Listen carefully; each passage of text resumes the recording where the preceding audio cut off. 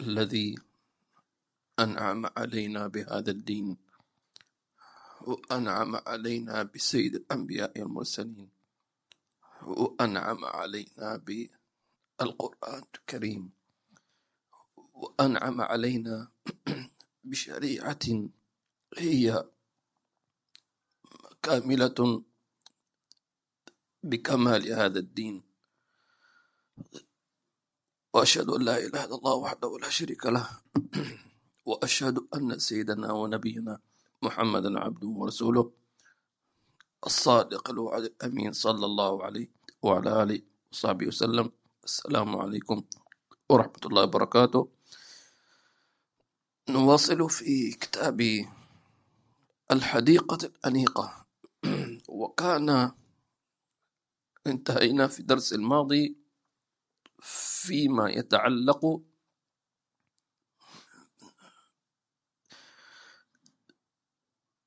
بمعاملتك أيها العبد الناس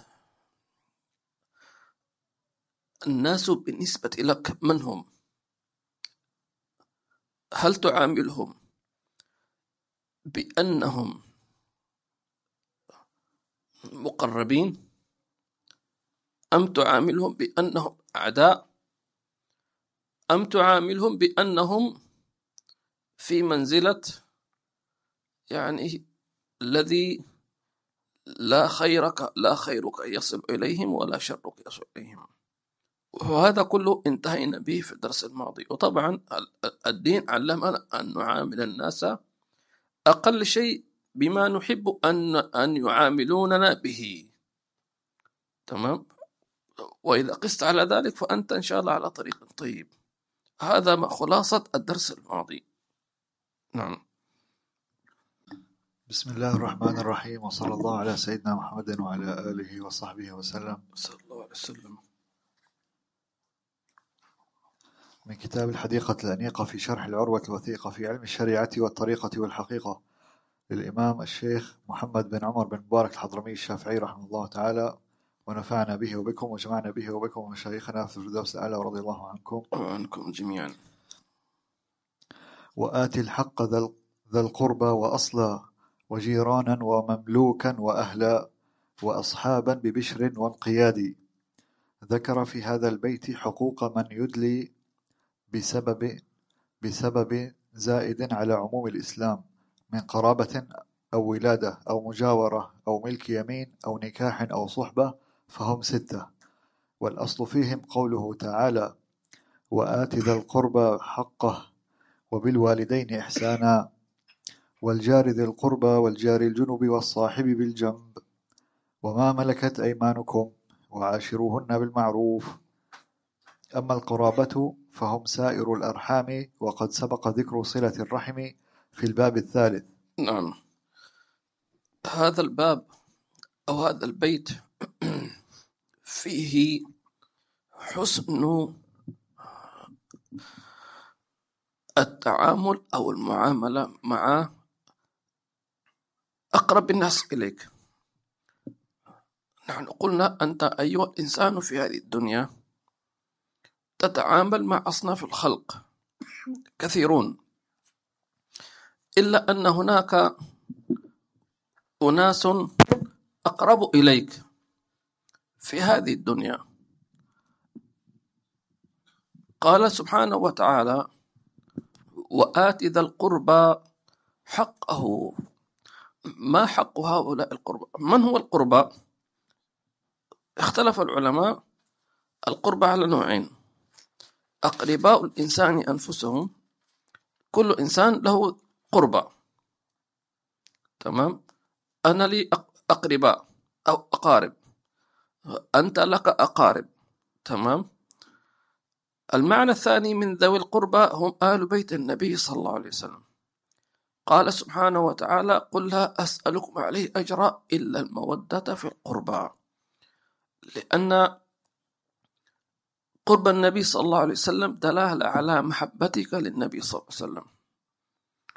فالنبي صلى الله عليه وسلم قال: أحب الله لما يغذوكم به من نعمه، وأحبوني لحب الله لي. وأحب أهل بيتي لحبي، أو كما قال صلى الله عليه وسلم. وهذا إن شاء الله سيكون له حديث آخر في هذا الموضوع إن شاء الله. إذن كل إنسان له أقارب. ثم هؤلاء الأقارب على نوعين: أصول وفروع. أما الأصول والداك، تمام، ثم يتفرع من هذا الأصلين أخوانك وأخواتك وأعمامك وأعماتك وخالاتك. فالأعمام والعمات والأخوال والخالات والإخوان والأخوات وأبناء الأخ وأبناء الأخت كلهم من أصل الوالدين، تمام. فالوالدان هما أقرب الناس إليك، فلا بد أن تؤدي أو تعطي ذا القربى حقه. وكل واحد من ذوي القربى له حق خاص، فحق الوالدين غير حق الإخوان، وحق الأم غير حق الأب، تمام، وحق الأخ غير حق الأخت، تمام، وحق العمة غير حق الخالة، وحق الجد غير حق غيره، وكل إنسان له حقه. فلذلك إن شاء الله سنتناول بشكل عام ما هي حقوق هؤلاء الأقارب إن شاء الله تعالى. طيب، هذه الحقوق حينما يقول الله عز وجل وآت ذا القربى حقه، المقصود حق ذي القربى من الصلة، حقه من الصلة. وكل ذي جماعة القربى كل واحد يختلف عن الآخر، تمام. فصلة الوالدين ليست كصلة من؟ الأعمام أو العمات أو الأخوال أو الخالات. صلة الوالدين وليست كصلة إخوانك أو أخواتك، أشقائك أو شقيقاتك. فكل له حقه. طيب، فلذلك ينبغي الإنسان أن يراعي حقوق كل قريب من أقاربه، وهذا لا يكون إلا بأن تعلم الأنساب. وهذه مشكلة الناس في هذا الوقت الحاضر. الناس اليوم يعيشون حياة منغلقة، تمام. يعني البيئة التي يعيشها السابقون كانت بيئة من فيها تقارب وتزاور، هذا عمك وهذا عمتك وهذه خالتك، يتزاورون ويتعارفون ويعرفون الأنساب. الآن يعني قليل من الناس من يعرف أبنائه. تعال عرفهم. ولذلك ينبغي خاصة المغتربين الذين تركوا أوطانهم ينبغي أن يجعلوا من جملة يعني الإجازة مثلا أن يسافروا إلى بلدهم لزيارة الأرحام ويصطحبوا أبنائهم، أن يعرف هذا جدك وهذه عمتك وهذا كذا. أو على الأقل أن إذا لم يستطع أن يسافر مثلا أن يعطي أبنائه وبناته يعني من أقاربهم، تمام، حتى يتعلم النسب، لأن بهكذا تحفظ يعني صلة الأرحام. ومن الخطأ أن نعلم أبنائنا أن يقول اسمه ما اسمك، اسمي مثلا عبد الله. طب لابد أن تكمل الاسم الثلاثي، الاسم الرباعي. نحن لسنا أجانب، الأجانب هكذا، إيش اسمك؟ اسم كذا بس، يعني لا يجي لا اسم أبوه ولا اسم جده ولا اسم كذا كذا، إن كان له أب أو جد. يعني بعضهم أبناء الزنا والعياذ بالله عز وجل، وهذا يكثرون في آخر الزمن. ونحن الحمد لله وإياكم يعني أبناء بسند متصل بنسب متصل الحمد لله. فينبغي أن يكون الإنسان يعني يظهر ليس ما بالتفاخر وإنما بحفظ النسب. نعم. إذن قلنا حقوق الأقارب تختلف. منهم مثلا حقه عليك أن تعطيه مالا، وهذا إذا كان من أقاربك من كان فقيرا. إذا كانت أختك أخوك فاعطي حقه من هذا الشيء. تمام. حتى قالوا أنه يجوز إعطاء الزكاة للأقارب كالإخوة والأخوات، تمام، إلا الوالدين والزوجة وأبنائك، هذا لا يجوز لك أن تعطي زكاة مع مالك، لأنك يجب عليك أن تنفق عليهم من مالك أصلا، تمام. لكن الأقارب الذين لا يجب عليك أن تنفق عليهم كأختك، ما يجب عليك أن تنفق عليه، خاصة إذا كانت متزوجة، لكن زوجها فقير مثلا، أو أخوك، أو أبناء أعمام أختك أو عمك أو خالتك، فهؤلاء أولى بالزكاة، لأنها صدقة وصلة فتكسب أجرين. أيضا في من الأقارب لا، ما شاء الله، مش محتاج إلى فلوس ولا محتاج إلى صدقة ولا محتاج إلى مال، ولكن يحتاج إلى زيارة، تمام، فينبغي أن تصله بالزيارة. لأن بعض مثلا يقول لك أنا ما أقبل ترسل لي رسالة واتساب السلام عليكم السلام جمعة مباركة، هذا ما يمشي معي، في بعضهم هكذا، تمام. في نوع آخر من الأقارب صلته أنك يعني مثلا ترسل له هدايا، بعض الهدايا من وقت لآخر يفرح بها، تمام. إذن كما ذكرنا، منهم من يكتفي بالمال، ومنهم من يكتفي بالزيارة، ومنهم من يكتفي بالرسالة، ومنهم من يكتفي حتى بالسلام، يقول لك جزاك الله خير، ما دام انك انت ترسل لي سلام، جزاك الله، هذا يكفيني. نعم، تفضل. بدأ بذكر الأصول. نعم.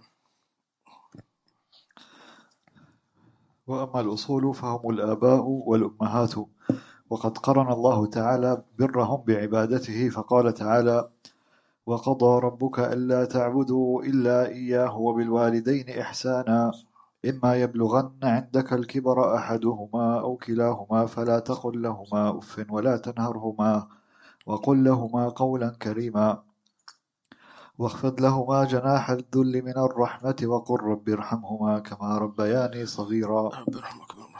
وعن ابن مسعود رضي الله عنه قال: سألت رسول الله صلى الله عليه وسلم: أي العمل أحب إلى الله تعالى؟ قال: الصلاة لأول وقتها. قلت: ثم أي؟ قال: بر الوالدين. قلت: ثم أي؟ قال: الجهاد في سبيل الله. رواه البخاري ومسلم. وعن أبي هريرة رضي الله عنه قال: قال رجل: يا رسول الله، من أحق الناس بحسن الصحبة؟ قال: أمك ثم أمك ثم أمك ثم أبوك ثم أدناك أدناك. رواه البخاري ومسلم. وعنه أيضا قال: قال رسول الله صلى الله عليه وسلم: رغم أنف ثم رغم أنف ثم رغم أنف من أدرك أبويه عند الكبر أحدهما أو كلاهما ثم لم يدخل الجنة. رواه مسلم. يا لطيف. وعن عبد الله بن عمر رضي الله عنهما قال: جاء رجل إلى النبي صلى الله عليه وسلم فاستأذنه في الجهاد، فقال: أحي والداك؟ قال: نعم. قال: ففيهما فجاهد. رواه البخاري ومسلم. وعنه أيضا قال: قال رسول الله صلى الله عليه وسلم: إن من أكبر الكبائر أن يسب الرجل والديه. قالوا: وكيف يسب الرجل والديه؟ قال: نعم، يسب أبا الرجل فيسب أباه، ويسب أمه فيسب أمه. رواه البخاري ومسلم. طبعا الحديث عن الوالدين معروف ومر كثيرا، ودائما نشرح ذلك في الدروس، ولا شك أن الوالدين يعني أعظم الأقارب للإنسان، ولا يقبل أي عذر في التقصير في بر الوالدين، لا يقبل عذر، لأن بعض الناس يقول أبي قصر معي، أبي أهملني، أمي أهملتني، أمي مشغولة بكذا وكذا، أبي مشغول بكذا وكذا. هذا لا عذر، لا يقبل هذا العذر أبدا. فالله عز وجل أوصى الإنسان بوالديه، وقلنا أن الإنسان يدخل فيه المسلم وغير المسلم،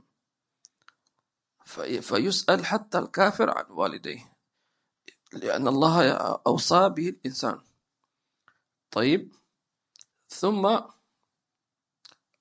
أن حق الوالدين يعظم في فترة بلوغهما سن الكبر. تمام. إذا كبرا فهما أحوج إلى أبنائهم، خاصة الذكور طبعا، لأن البنت ستتزوج وتكون مع زوجها، لكن الابن، لأن الابن هذا هو المسؤول الأول لوالديه، لأنه يعني في النهاية لابد أن يسكن والداك عندك أو تنفق عليهما.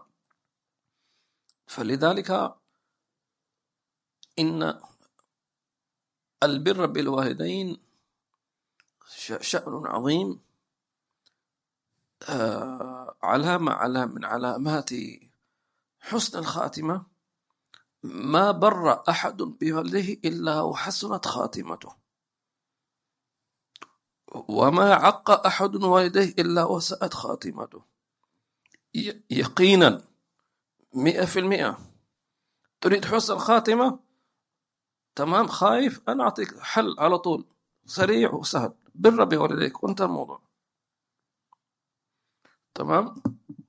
حسن الخاتمة، عندك والدين ففيهما فجاهد كما قال النبي صلى الله عليه وسلم.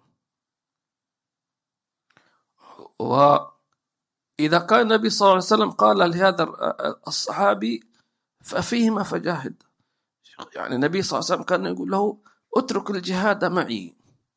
يعني الجهاد مع النبي صلى الله عليه وسلم هذا الجهاد نفسه عظيم، فكيف جهادا مع النبي كيف جهاد مع النبي صلى الله عليه وسلم؟ ومع ذلك قال ففيهما فجاهد. فالحديث عن الوالدين ما شاء الله يعني يطول ويعرض. فحق الوالدين كما ذكرنا عظيم عظيم، وكل إنسان يعرف والديه. تمام. مثلا والداك لا يكتفيان أن مثلا تزورهم يوم في الأسبوع، لابد تمر عليهم. مثلا والداك مثلا يحتاجان منك إلى شيء من المال، لابد أن تصلهم. وإياك أن تقول أن تمن عليهم، أنا شايل البيت كله البيت على راسي، وفواتير الكهرباء على راسي، وفواتير الإيجار على راسي، وكذا وكذا. الله الله الله الله. لأن قالوا إذا كبر والداك فينبغي أن تختار أطايب الكلام. قال الله عز وجل وقل لهما قولا إيش؟ كريما. ما قال قل لهما قولا طيبا. كريم أي لا تبخل على والديك. شو الناس اليوم إذا جلس مع أصحابه يجيب الكلام الطيب، أو مع مسؤوله أخاف يزعل مني يجيب كلام جدا محترم وهكذا، ثم إذا جلس مع والديه لا يبالي بأي كلمة، ربما تجرح أمه، تجرح أبوه، تخليه يبكي، تخليه يزعل، تقول لا حول ولا قوة إلا بالله العظيم. كريم. كيف تبخل على والديك بالكلام الطيب؟ أولى من أن تسمعهما كلاما طيبا هما والداك، أولى من تثني عليهما. فالله نسأل الله عز وجل أن يجعلنا وإياكم من أهل الكرامة وأهل الكرم في خير وعافية. آمين. مما ينبغي العمل للوالدين أن تشكر الله عز وجل عليهما، نشكر لي ولوالديك. ومن المعاني أن تحمد الله عز وجل على والديك، كأن تقول يا رب لك الحمد أنك أكرمتني بوالدين. مجرد أنك أكرمت بوالدين هذه نعمة، غيرك لم يكرم، بمعنى وجد نفسه لقيط. طبعا ليس له ذنب، ولكن في النهاية هو نتيجة فعل محرم، لا يعاتب ولا يعذب ولا ليس له أي ذنب، لكن في النهاية ليس له أب ولا أم. فلذلك الإسلام شجع على إيش؟ على مثلا الكفالة اليتيم، وهذا يعتبر في حكم اليتيم. تمام. لأنه أصلا هذا اليتيم هو من فقد أحد والديه أو كلاهما، هذا ما عنده أصلا. تمام. فالحمد لله عندك والدان بغض النظر أنهم أساءوا إليك وأنهم ضربوك وأنهم حرموك وأنهم أهانوك تحمد الله عليهما، ثم تستغفر الله لهما نيابة عنهما، تقول يا رب سامح أبي إذا قصر في حقك بسببي، سامح أمي يا ربي إذا قصرت في حقك بسببي. ممكن أمك مثلا سهرت عليك في الليل وأنت تبكي تبكي تبكي تبكي، ما تعرف هل أنت تبكي جوعا أم تبكي خوفا أم تشكو من البرد أم تشكو من الألم، ما تدري، وتحاول أن تسكتك وأن تنومك، حتى غلبتها عيناها فنامت عن صلاة الفجر بسببك. تمام. فأمك مثلا راحت على صلاة الفجر لأنها سيرت عليك. تمام. ألا تستحق أن تستغفر لها الله عز وجل بدل ما تعاتبها وتقول أنت قصرتي ولا أبوي قصر ومش عارف إيش؟ عيب. ما هكذا الله قال لك أن اشكر لي ولوالديك، كانوا مقصرين كانوا محسنين، مش شغلك هذا، أنت مطالب أن تحسن إليهما وأن تشكرني عليهما، أن اشكر لي ولوالديك، وأن تشكر الله عز وجل ما أعطى الله والديك من الرحمة والحنان والشفقة والصبر، أن أمك حملت بك ورضا، يعني كم هائل من لكن إياك أن تذكر مساوئ والديك، إياك أن تشكو والديك إلى الله عز وجل، إياك. وقل لهما قولا كريما، وقل عنهما قولا كريما. أسأل الله عز وجل أن يجعلنا وإياكم من الذين قالوا قولا كريما، آمين في عافية.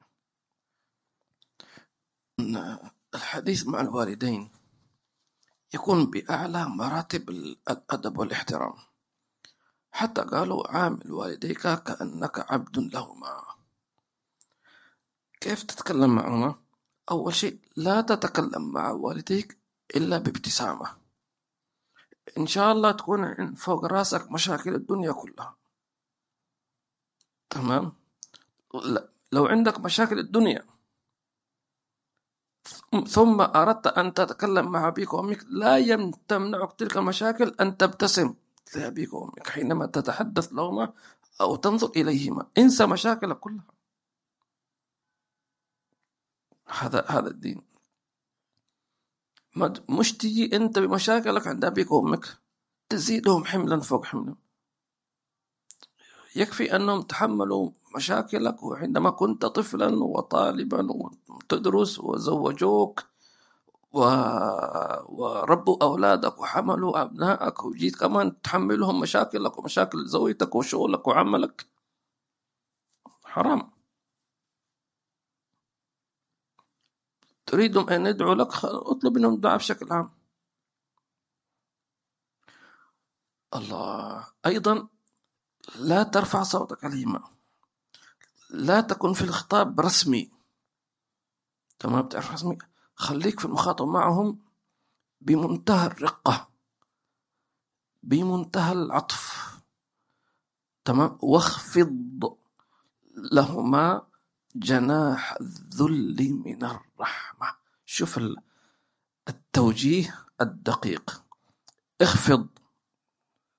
انت مدير شركات، الله فتح عليك، ابوك يعني عامي رجل بسيط على قد حاله، امك على قد حالها، تعال انت كلك انت لا شيء. لولاهما لما كنت، لولا دعواتهما لما كنت. تمام. اخفض. اترك انك مدير وانك انت عندك شهادات وانت مسؤول ومهندس قد الدنيا زي ما يقولوا، او طبيب قد الدنيا والناس يحترموك. واخفض لهما جناح الذل، ما قال جناح أدب، يعني تذلل، خليك ذليل، يعني كما ذكرنا كن كالعبد بين يدي سيده. تمام. جناح الذل، ليش؟ من الإهانة لا من الرحمة. يعني تذلل لوالديك رحمة،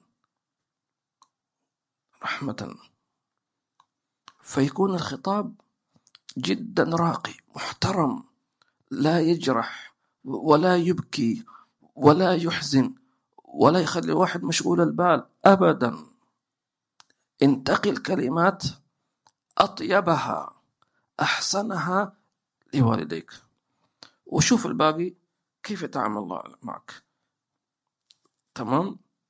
حينما أنت تؤدي، هذه وصية الله، هذه مش وصيتي أنا، هذه وصية الله لي ولك، آيات واضحة.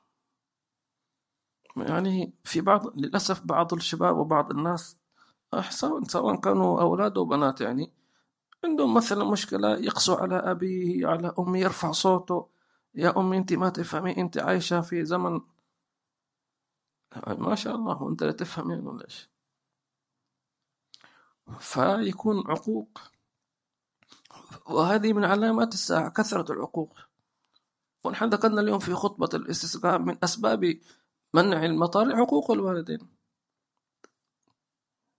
ما في أدب ولا احترام. سبحان الله، والله يصبر الآباء والأمهات على أبنائهم، لأن الزمن هذا زمن شديد، شياطين منتشرة، ويكون أبناء وبنات لا يبالون بآبائهم، لا يبالي أبوه زعلان مش زعلان، ما يهم أصلا. الله المستعان. ربنا هب لنا أزواجا وذرياتنا قرة أعين واجعلنا للمتقين إماما. أيضا قالوا تعامل مع والديك بمعنى أنك لا تعطيهم أي مشاكلك. تمام. حل مشاكلك بنفسك أنت. نحن نتكلم إذا كبر، خاصة أبوك كبر في السن، أمك خلاص حقه إنه يرتاح، يمضي بقية عمره وهو يشوفك أنت مبسوط. طبعا الدنيا فيها مشاكل، لكن خلاص هو أعطاك شبابه، وأمك كذلك، من حقهم أنهم يرتاحوا آخر عمرهم، صح ولا لا؟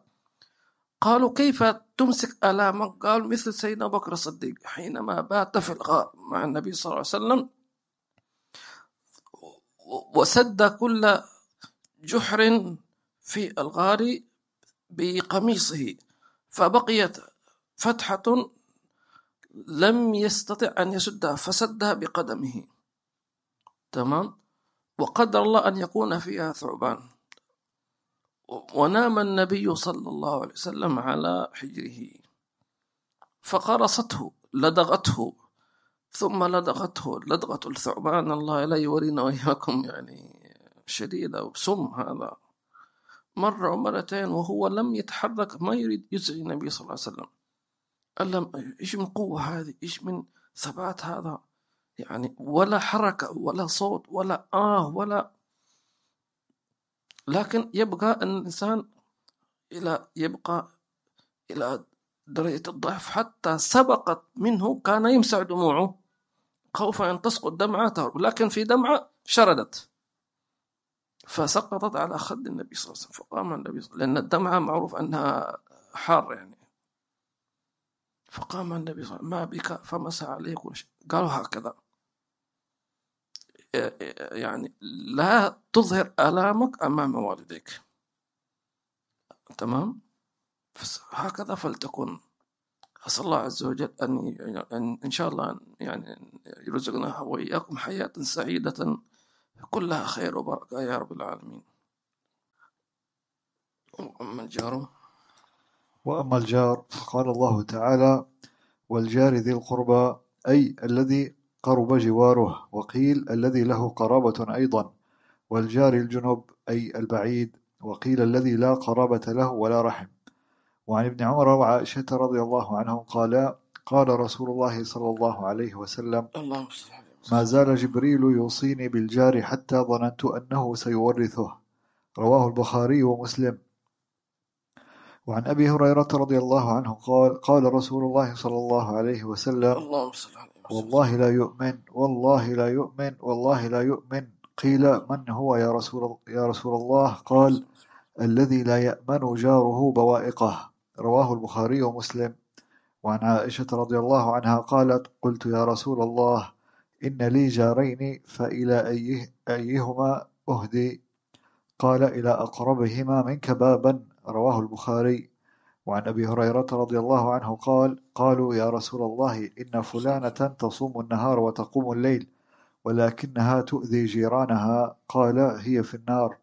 رواه الإمام أحمد وابن حبان في صحيحه والحاكم وقال صحيح الإسناد. حق الجار طبعا عظيم، وتحدثنا عنه في درس رسالة المسترشدين في قول وراعي حق الجار. وأقل حق الجار ألا تؤذيه وأن تتحمل منه الأذى، هذا أقل شيء. ألا تؤذيه، تمام، وإن آذاك فتتحمل، ما تقدم عليه الشكوى، تمام. يعني مثل اليوم الناس اليوم إذا جار يذي خلينا نقدم فيه شكوى وكذا. صح بعضهم قد يكون يعني إذا شديد هكذا، فإذا تأذيت زي ما يقولوا في الحلم الموضوع ودي، يعني زره في الله واسأل عنه وكذا. ربما إذا نويت بنية صافية زيارته أن تتفقد بنية أن الله عز وجل يهديه وكذا، يمكن يستحي سبحان الله فيشوف أخلاقك. يعني مثلا لو فرضنا واحد ابتلي بجار مؤذي مؤذي مؤذي، فيوم أنت من الأيام نويت أن تزوره بنية مش أنك تعاتبه ولا أنك تهدده، ولكن بنية أداء حقه. فالجار يظن أنك جاي إيش يعني تعاتب أو تشتكي أو تهدده، ترى إذا أنت ما كذا كذا لسأشتكي عليك. فإذا بيفوجئ أنك جاي تزوره وتسأل عنه سامحني إذا أنا قصرت في حقك وإذا أنا أزعجتك، وإذا هو سيستحي يقول سبحان الله أنا الذي أزعجك سامحني، خلاص أنا تبت الله عز وجل، خلاص أنت حليت المشكلة وديا، ولا مشاكل ولا محاكم ولا عناد، وأخذت الثواب كل شيء وكنت سببا في هدايته.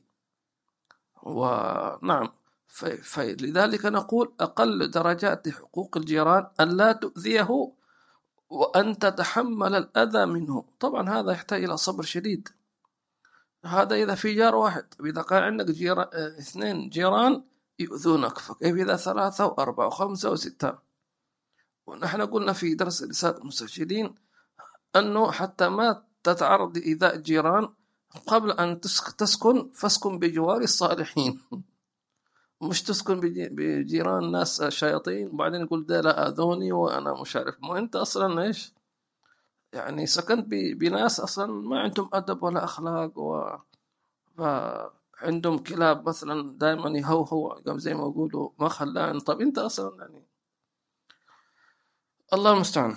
فنسأل الله عز وجل أن يعني قالوا لماذا يعني كما قال النبي صلى الله عليه وسلم ما زال يجيب يوصيني بالجار، أوصيك بالجار حتى ظننت، النبي يقول ظننت وهو رسول الله أنه سيورث أي يعطيه جزء من التركة، يعني ما باقي إلا هذا رسول الله يقول حتى ظننت صلى الله عليه وسلم. قالوا لأن من معاني ذلك لأن الجار من الشهداء لك أو عليك.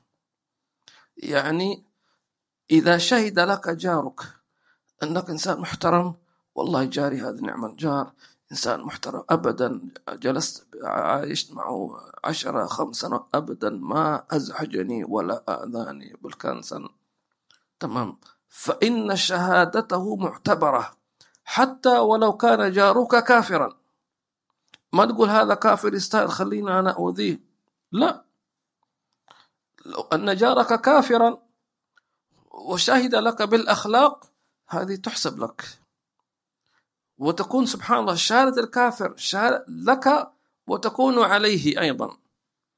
فإن الله يقول له فإذا ما دمت أنك مدحت جارك المسلم لما لم تسأل نفسك لماذا عاملك بالإحسان وقد أسأت إليه؟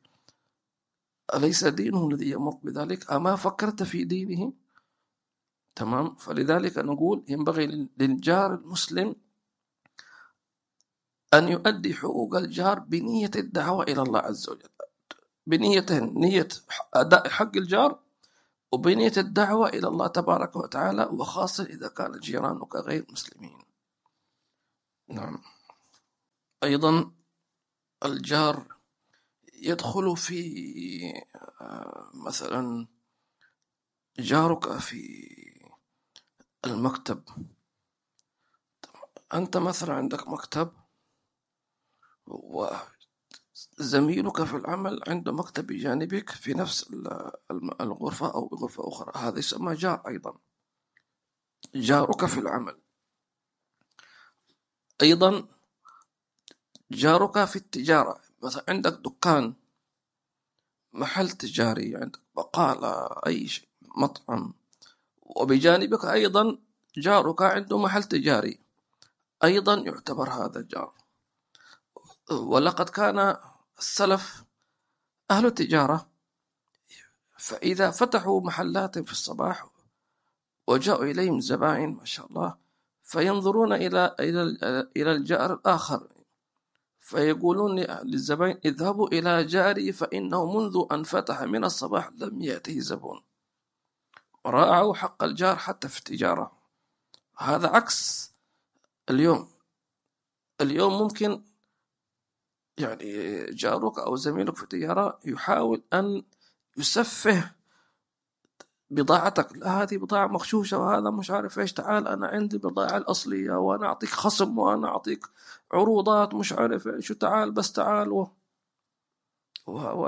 سبحان الله، عجيب كيف الناس يعيشون.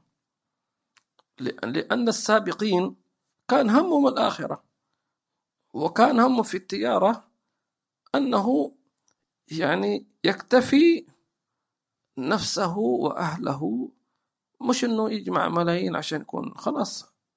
ليست مقصد، هي وسيلة فقط. لذلك كان بعض الصالحين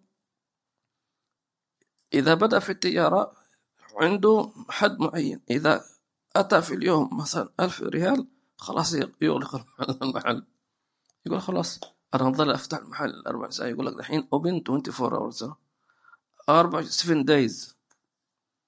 تمام. شوف كيف الحال. تجارة بيزنس 24 ساعة بالتناوب. جيب موظف هكذا عشان الزبون ممكن يجي لك واحد الساعة 3 الصباح يقول لك أبغى تمام عصير، تكون أنت موجود ستاند باي زي ما يقولوا. فانظر إلى تفكير أهل الدنيا اليوم، ما يبالي يعني لما أنت تكون 24 ساعة في الدنيا. طيب ماذا بقي لربك؟ ماذا بقي لأهلك؟ ماذا بقي لنفسك؟ ماذا بقي لأولادك؟ ما في. فالسابقون شوف كيف. أنا عندي حد معين في اليوم، والله إذا كسبت لي 500 ريال خير وبركة، قفلنا المحل ورحنا إلى المسجد ورحنا إلى الدرس خلاص، لأن ليست مقصد، هي وسيلة. ولذلك عاشوا حياة بسيطة ومبسوطين، وعمروا آخرتهم. لما ماتوا قد قدموا، يقولوا يا ليتني إيش قدمت لحياتي، فهم قدموا. فاللهم نسأل الله عز وجل أن يرزقنا البركة في الأرزاق وفي الأعمال وفي الأحوال، آمين. نعم. أيضا انتبه لجيرانك الذين يجلسون معك على المائدة. فيقول لك كنا مع مشايخنا نجتمع على المائدة، فيقول انتبه لجارك. تمام، خليه يعني أعطيه ما تأكل أكله. انتبه لجارك في المائدة، جارك على اليمين وعلى الشمال وهكذا. يعني كل من كان بجوارك، تمام، وصح له حكم الجوار، أو كان زميلك في الدراسة، يعتبر خلاص أنت هذا كرسي تبعه، يعتبر جارك. أو كان جارك في الطائرة رحلة طويلة 7 ساعات 10 ساعات، ف يعني اصبر عليه. أذكر حينما كنت في أمريكا، فكان في رحلة من ولاية إلى ولاية، والجماعة جزاهم الله خير يعني حطونا في البيزنس كلاس يعني. قلنا تمام. بينما أنا جالس مبسوط إلا وجاء راكب بجانبي، يا ساتر، شكله شعره بس كذا جبل ما شاء الله. ويعني أظن أنه من عبدة الشيطان يعني. وحلقة هنا في كذا وفي حل منهم يعني، وتاتو سمع يعني رجال. قلنا الله يستر الله. ولكن بعدين أنا سألت بعض أصحابنا فقال لي هذا شكله يهودي كمان. قلنا ما كمان. لكن سبحان الله يعني قلنا خلاص هذا جارك في الرحلة مش على كيفك يعني. أعطوا له هذا الكرسي بجوارك، فلم نستمتع لا بالبزنس كلاس ولا شيء. الشاهد أنه كان مع هذا المنظر المقزز يعني عاملناه بمعاملة يعني الدين. وفعلا سبحان الله يعني هو في البداية كان يشمئز مني، شافني بالعمامة والجبة يعني نحن متناقضان تماما تماما، لا شكل ولا دين ولا فكر ولا أبدا، ما في أي يعني لينك، ما في. ولكن سبحان الله عاملناه بالإحسان هكذا، فإنسان حتى صار يعني يكرمني، يقول لي كذا تريد كذا كذا. سبحان الله. ونسأل الله عز وجل أن يهدي الجميع. فالمقصود أنه راعي جارك سواء كان في دراسة أو في عمل أو في بيت أو في جلوس كذا. نسأل الله عز وجل أن يرزقنا وإياكم حسن أداء حقوق الجيران في العافية. وصلى الله وسلم على سيدنا محمد وعلى آله وصحبه وسلم. الحمد لله رب العالمين.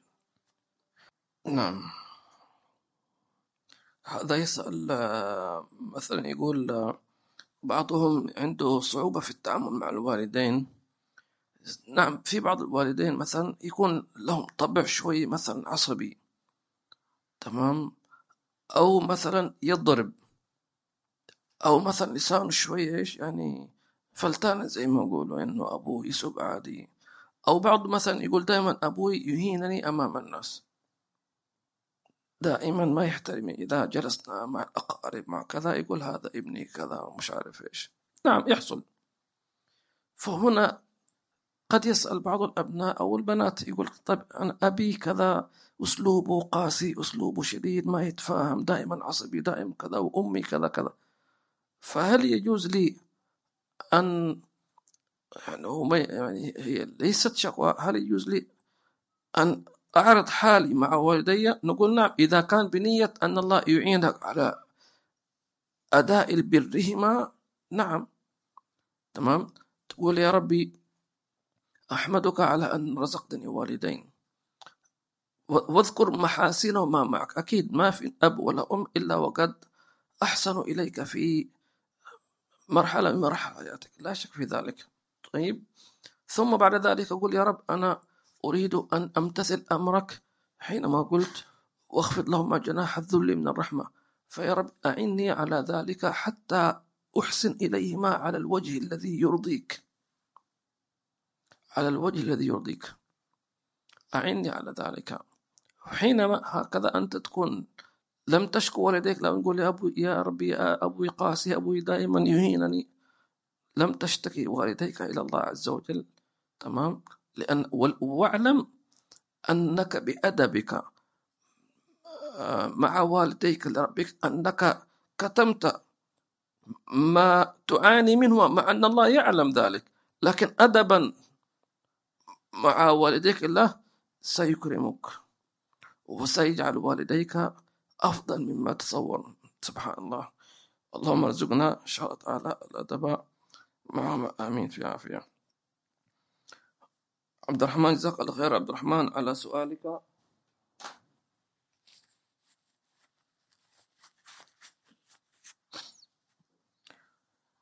حيا الله سيد إبراهيم السقاف، بارك الله فيك وجزاك الخير. محمد الله يجزيك خير يا محمد وبارك فيك. وعليكم السلام ورحمة الله وبركاته يا ماجد علي. وعليكم السلام ورحمة الله وبركاته يا أخت حليمة، وجزاكم الله خير. جزاكم الله خير يا الرحمة المهداة، وبارك الله فيكم. وعليكم السلام ورحمة الله وبركاته يا أم عمر، الله يبارك فيكم ويبارك فيكم ويحفظكم. هل لا زلتم في الشام؟ لا زالوا في الشام؟ ما شاء الله، دعواتكم إن شاء الله تروح ترجع بالسلامة إن شاء الله. الله يبارك فيكم. نستودعكم الله الذي لا تضيع ودائعه، وأسأل الله عز وجل أن يرزقنا وإياكم البر بالآباء والأمهات والأقارب والأرحام، ويجعلنا ممن آتى ذا القربى حقه والمسكين من السبيل في خير عفو إلى حضرة النبي صلى الله عليه وسلم.